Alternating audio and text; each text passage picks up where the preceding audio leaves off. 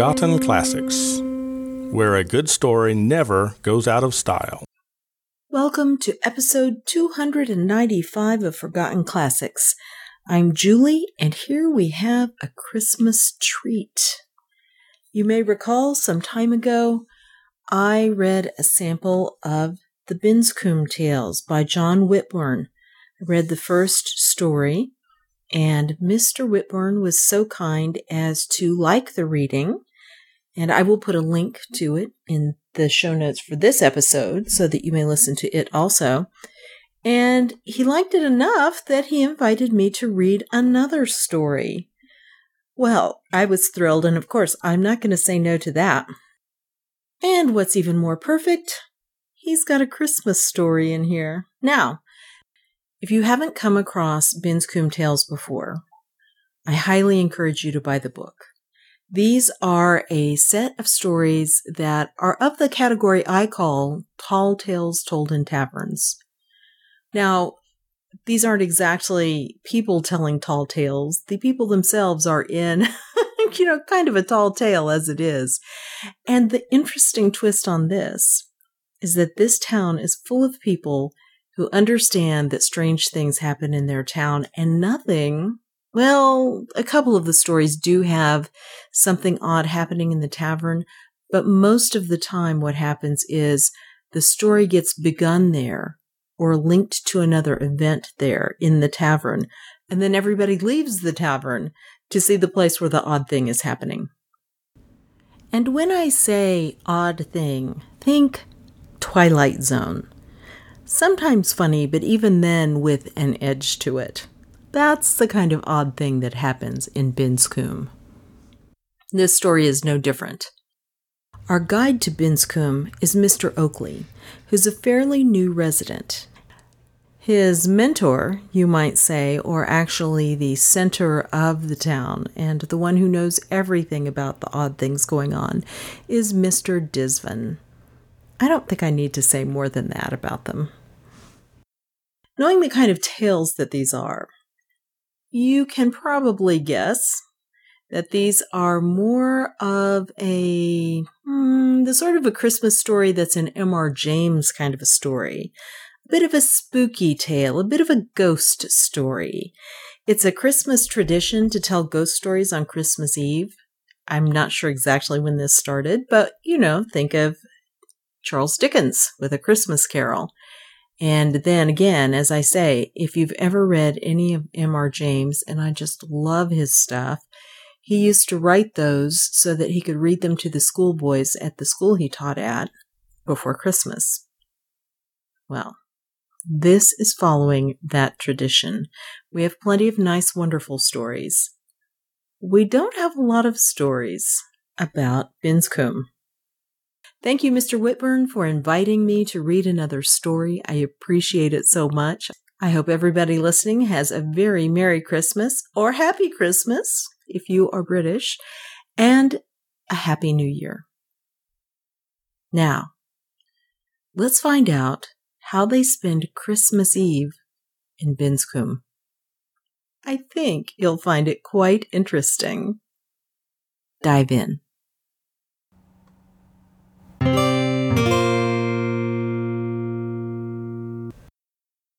Peace on earth, goodwill to most men. Same again, Mr. Disvan? Disvan looked into his glass and gave the question more thought than usual. Maybe not, Mr. Oakley, he said eventually. Given the season of the year, perhaps we should consider an alternative. This sounded a bit ominous. Mr. Disvan was a creature of habit like most old men, and not the sort to let the occasion of Christmas Eve interfere with the orderly passage of Binscombe life. Alternative? I asked cautiously. Like what? Like going to midnight mass at St. Joseph's, for instance. This really was a bolt out of the blue. Nothing could have been further from my mind.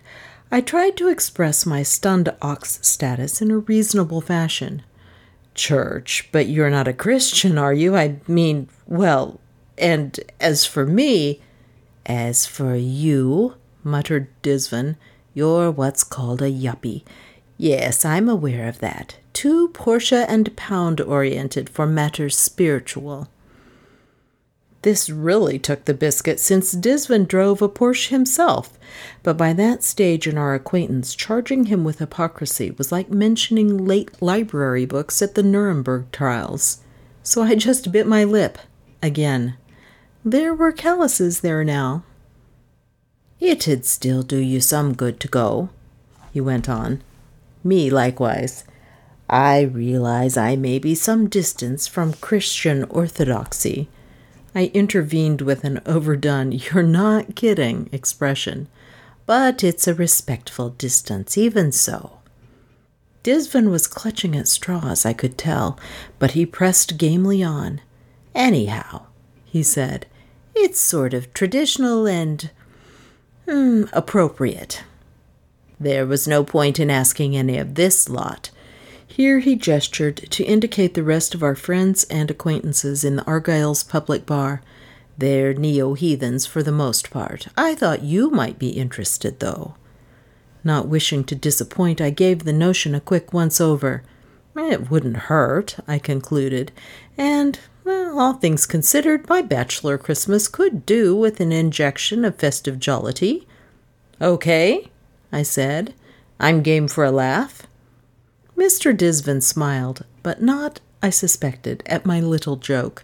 Oh, there'll be laughs, Mr. Oakley, he said. I can assure you that's half the reason for going. So come on, then. Off we go. He was already on his feet and laboring into his coat.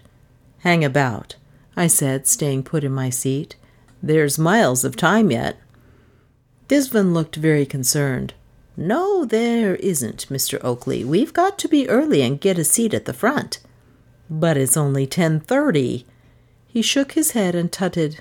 Don't you read the papers, Mr. Oakley? It's all change in the C of E nowadays. Midnight Mass starts at 11. It had sounded like a bit of peculiarly Disvan logic, but it proved to be true. Midnight Mass, 24/12/1998, 11 o'clock p.m., stated the notice board outside the church. I accepted the anomaly, wrote it, and forgot it. Like the workings of the city of London, whence I commuted each day, life in Binscombe village was quite often a few degrees askew from normality. The secret was not to worry about it. The bitter cold was less easy to sublimate. It was a brisk, frosty night, and with 20 minutes in hand before the service, I'd envisaged waiting inside the church. However, Mr. Disvan restrained me from entering. Not yet, he said, barring my way. There's a bit of a practice going on. I listened carefully. Sure enough, I could hear the sound of singing coming from somewhere within. Maybe they've started early, I said. Let's go and see. Disvan was emphatic. No, he said. We must wait for the practice to end. Okay, fair enough, I thought. But at the same time, I was now very cold, increasingly fed up, and truth be told, a bit sulky with it. First, we didn't have to be late. Now, we had to hang around outside. What the hell was going on? Why was I being mucked about? By now, other people were turning up and queuing up patiently alongside us. To my surprise, and despite Disvan's opinion of them, some of the Argyle crowd, Mr. Bretwalda, Mr. Patel, Dr. Bani Sadr, et al., arrived. They nodded politely to everyone and waited in silence. I didn't feel so stoical and started to stamp my feet to restore life to them. It's the choir, is it? I asked, addressing no one in particular. Apparently, I was speaking Albanian. The Binscomites exchanged blank looks and then ignored me. The singing, I persisted. It's the choir, isn't it? Disvan replied. They sound very cheerful. Yes, Mr. Oakley, they do, don't they? He seemed pleased to have something he could agree to. And why shouldn't they at this time of year? I don't recognize the tune, though. Disvan raised his eyebrows as if shocked to the core. Don't you? Dr. Bonnie Sauter disguised a snigger under the cover of a coughing fit. I was beginning to feel subtly got at. I mean, are they all little boys or something? I asked, because the voices are very high, shrill almost. And at that precise moment, the singing rose to a crescendo and stopped. A deep silence followed. No one seemed inclined to break it. Then the church door creaked open, and a grinning face emerged from within. "Good evening, Reverend Jagger," said Mr. Disvan. "Merry Christmas to you." "And to you all," the vicar replied. "Welcome to St. Joseph's. Please come in out of the cold." We did exactly that. It was nice and warm inside, and apart from the Reverend Jagger, entirely empty. "Where's the choir?" I asked Mr. Disvan as we settled down in our pew. "Where have they gone?" "What choir?" he replied innocently. I ground some enamel off my teeth and pretended to rise above it all. He was in one of his annoying moods. Disvan had insisted on a seat near the front. This happened to place us in the shadow of the pulpit and under the vicar's eye. Happily, to start with, the holy man was safely occupied browsing a great bound Bible. "Looking for loopholes," whispered Mr. Disvan, but soon enough he glanced up and caught our gaze. Vicars, like policemen, made me feel guilty without cause. "Hello there, Mr. Disvan," he boomed. "Glad you could make it. Good year?" "Middling. And you?" "Could be worse." "Looks like you'll have a fair crowd in tonight." They both surveyed the rapidly filling church. It was true. The front portion, at least, was getting to be fully occupied. "Oh, yes," Jagger agreed. "And there'll be more before kickoff. You get all types at this service." This seemed to amuse them, and they had a swift laugh-in from which I was excluded. "Of course," the vicar continued, "I hope there's no trouble, but there always is." "The times we live in," said Disvan sadly, but he was still smiling. "Yes, absolutely," echoed Jagger, also beaming brightly. "Still, it's an ill wind, eh?" With that, he returned to his reading. "Trouble," I hissed. "What trouble?" Mr. Disvan didn't seem very alarmed. "Well, you know how it is, Mr. Oakley. Midnight mass attracts these types straight out of the pub." "Like us, you mean?" "No, I mean drunks and yobos and lagerlouts come to lark about and disrupt the service." "Oh." This didn't sound very promising. I don't like close physical contact, saving the sexual kind, particularly in the context of brawling with drunks. People had continued to stream in, including, puzzlingly enough, the choir, who'd arrived in the ones and twos and gone off to get changed. The front 4 or 5 pews were now jammed. The rest were much more thinly dotted with worshippers, anonymous latecomers, heavily wrapped up against the chill. I was absorbed in staring at a crucifix and had calculated a 46% chance against God's existence when the service suddenly started. The Reverend Jagger slammed his Bible shut, and the organist abruptly piled into "O Little Town of Bethlehem" as the clock in the tower above began to strike 11. Everyone bar me seemed prepared, whereas I had to leap to my feet, grab a hymn book, and desperately flick through it looking for the right page. I never did find it and had to along instead. Then we all sat down again. "Dearly beloved," said the Reverend Jagger, and so on. It went along painlessly enough until the sermon. At that point, the door crashed open, and a rabble of riffraff sauntered in.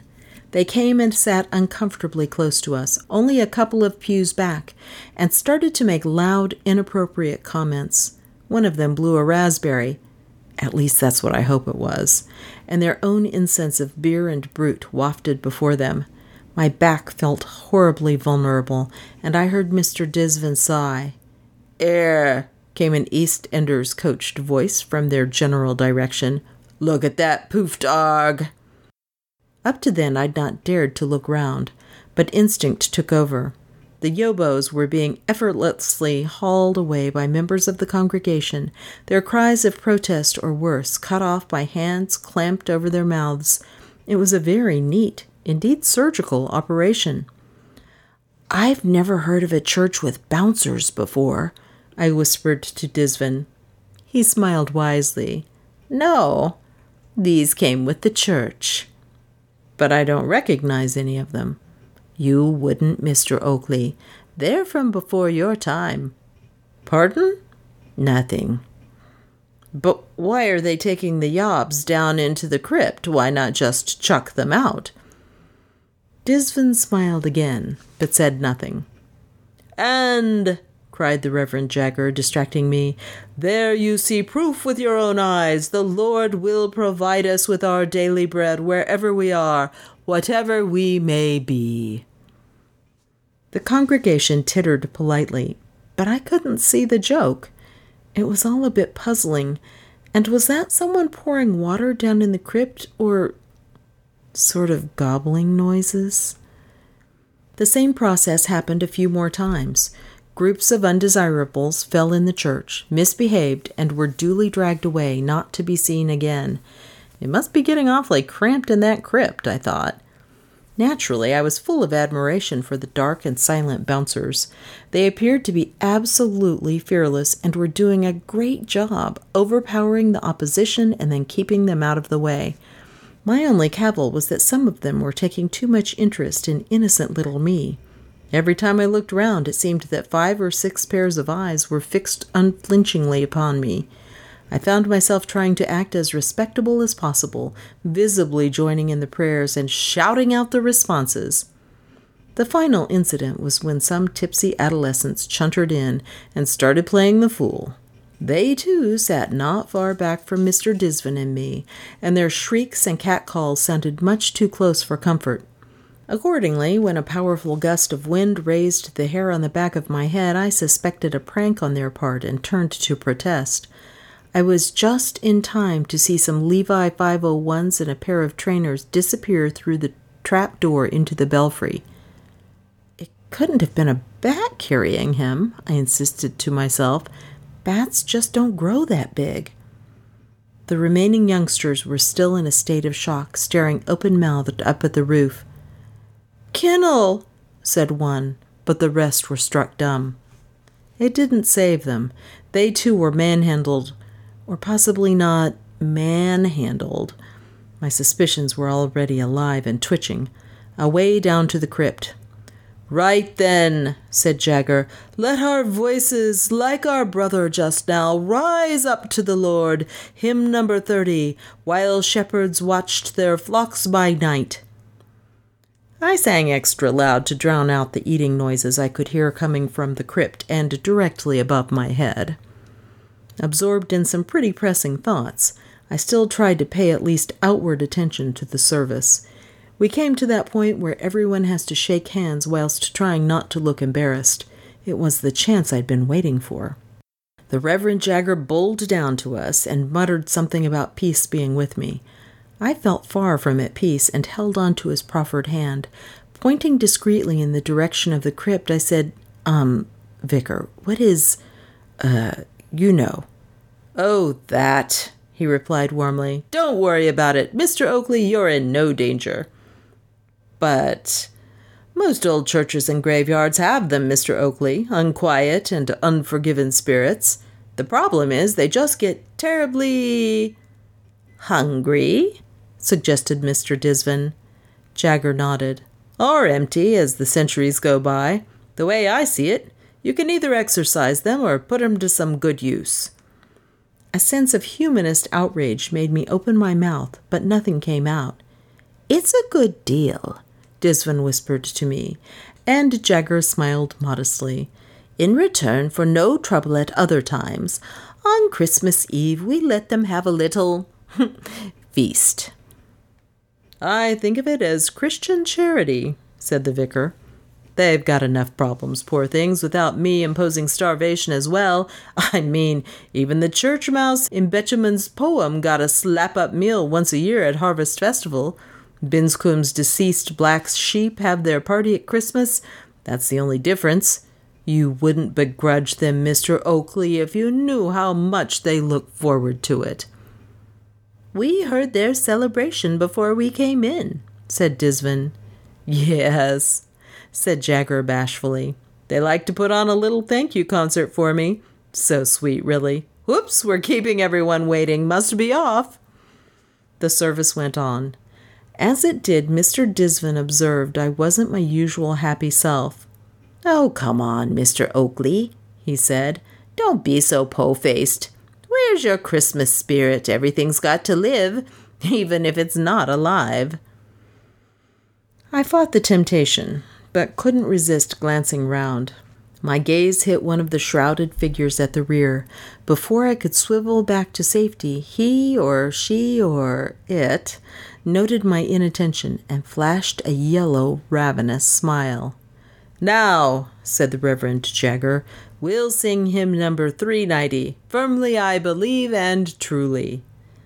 I sang along and sincerely hoped I was convincing.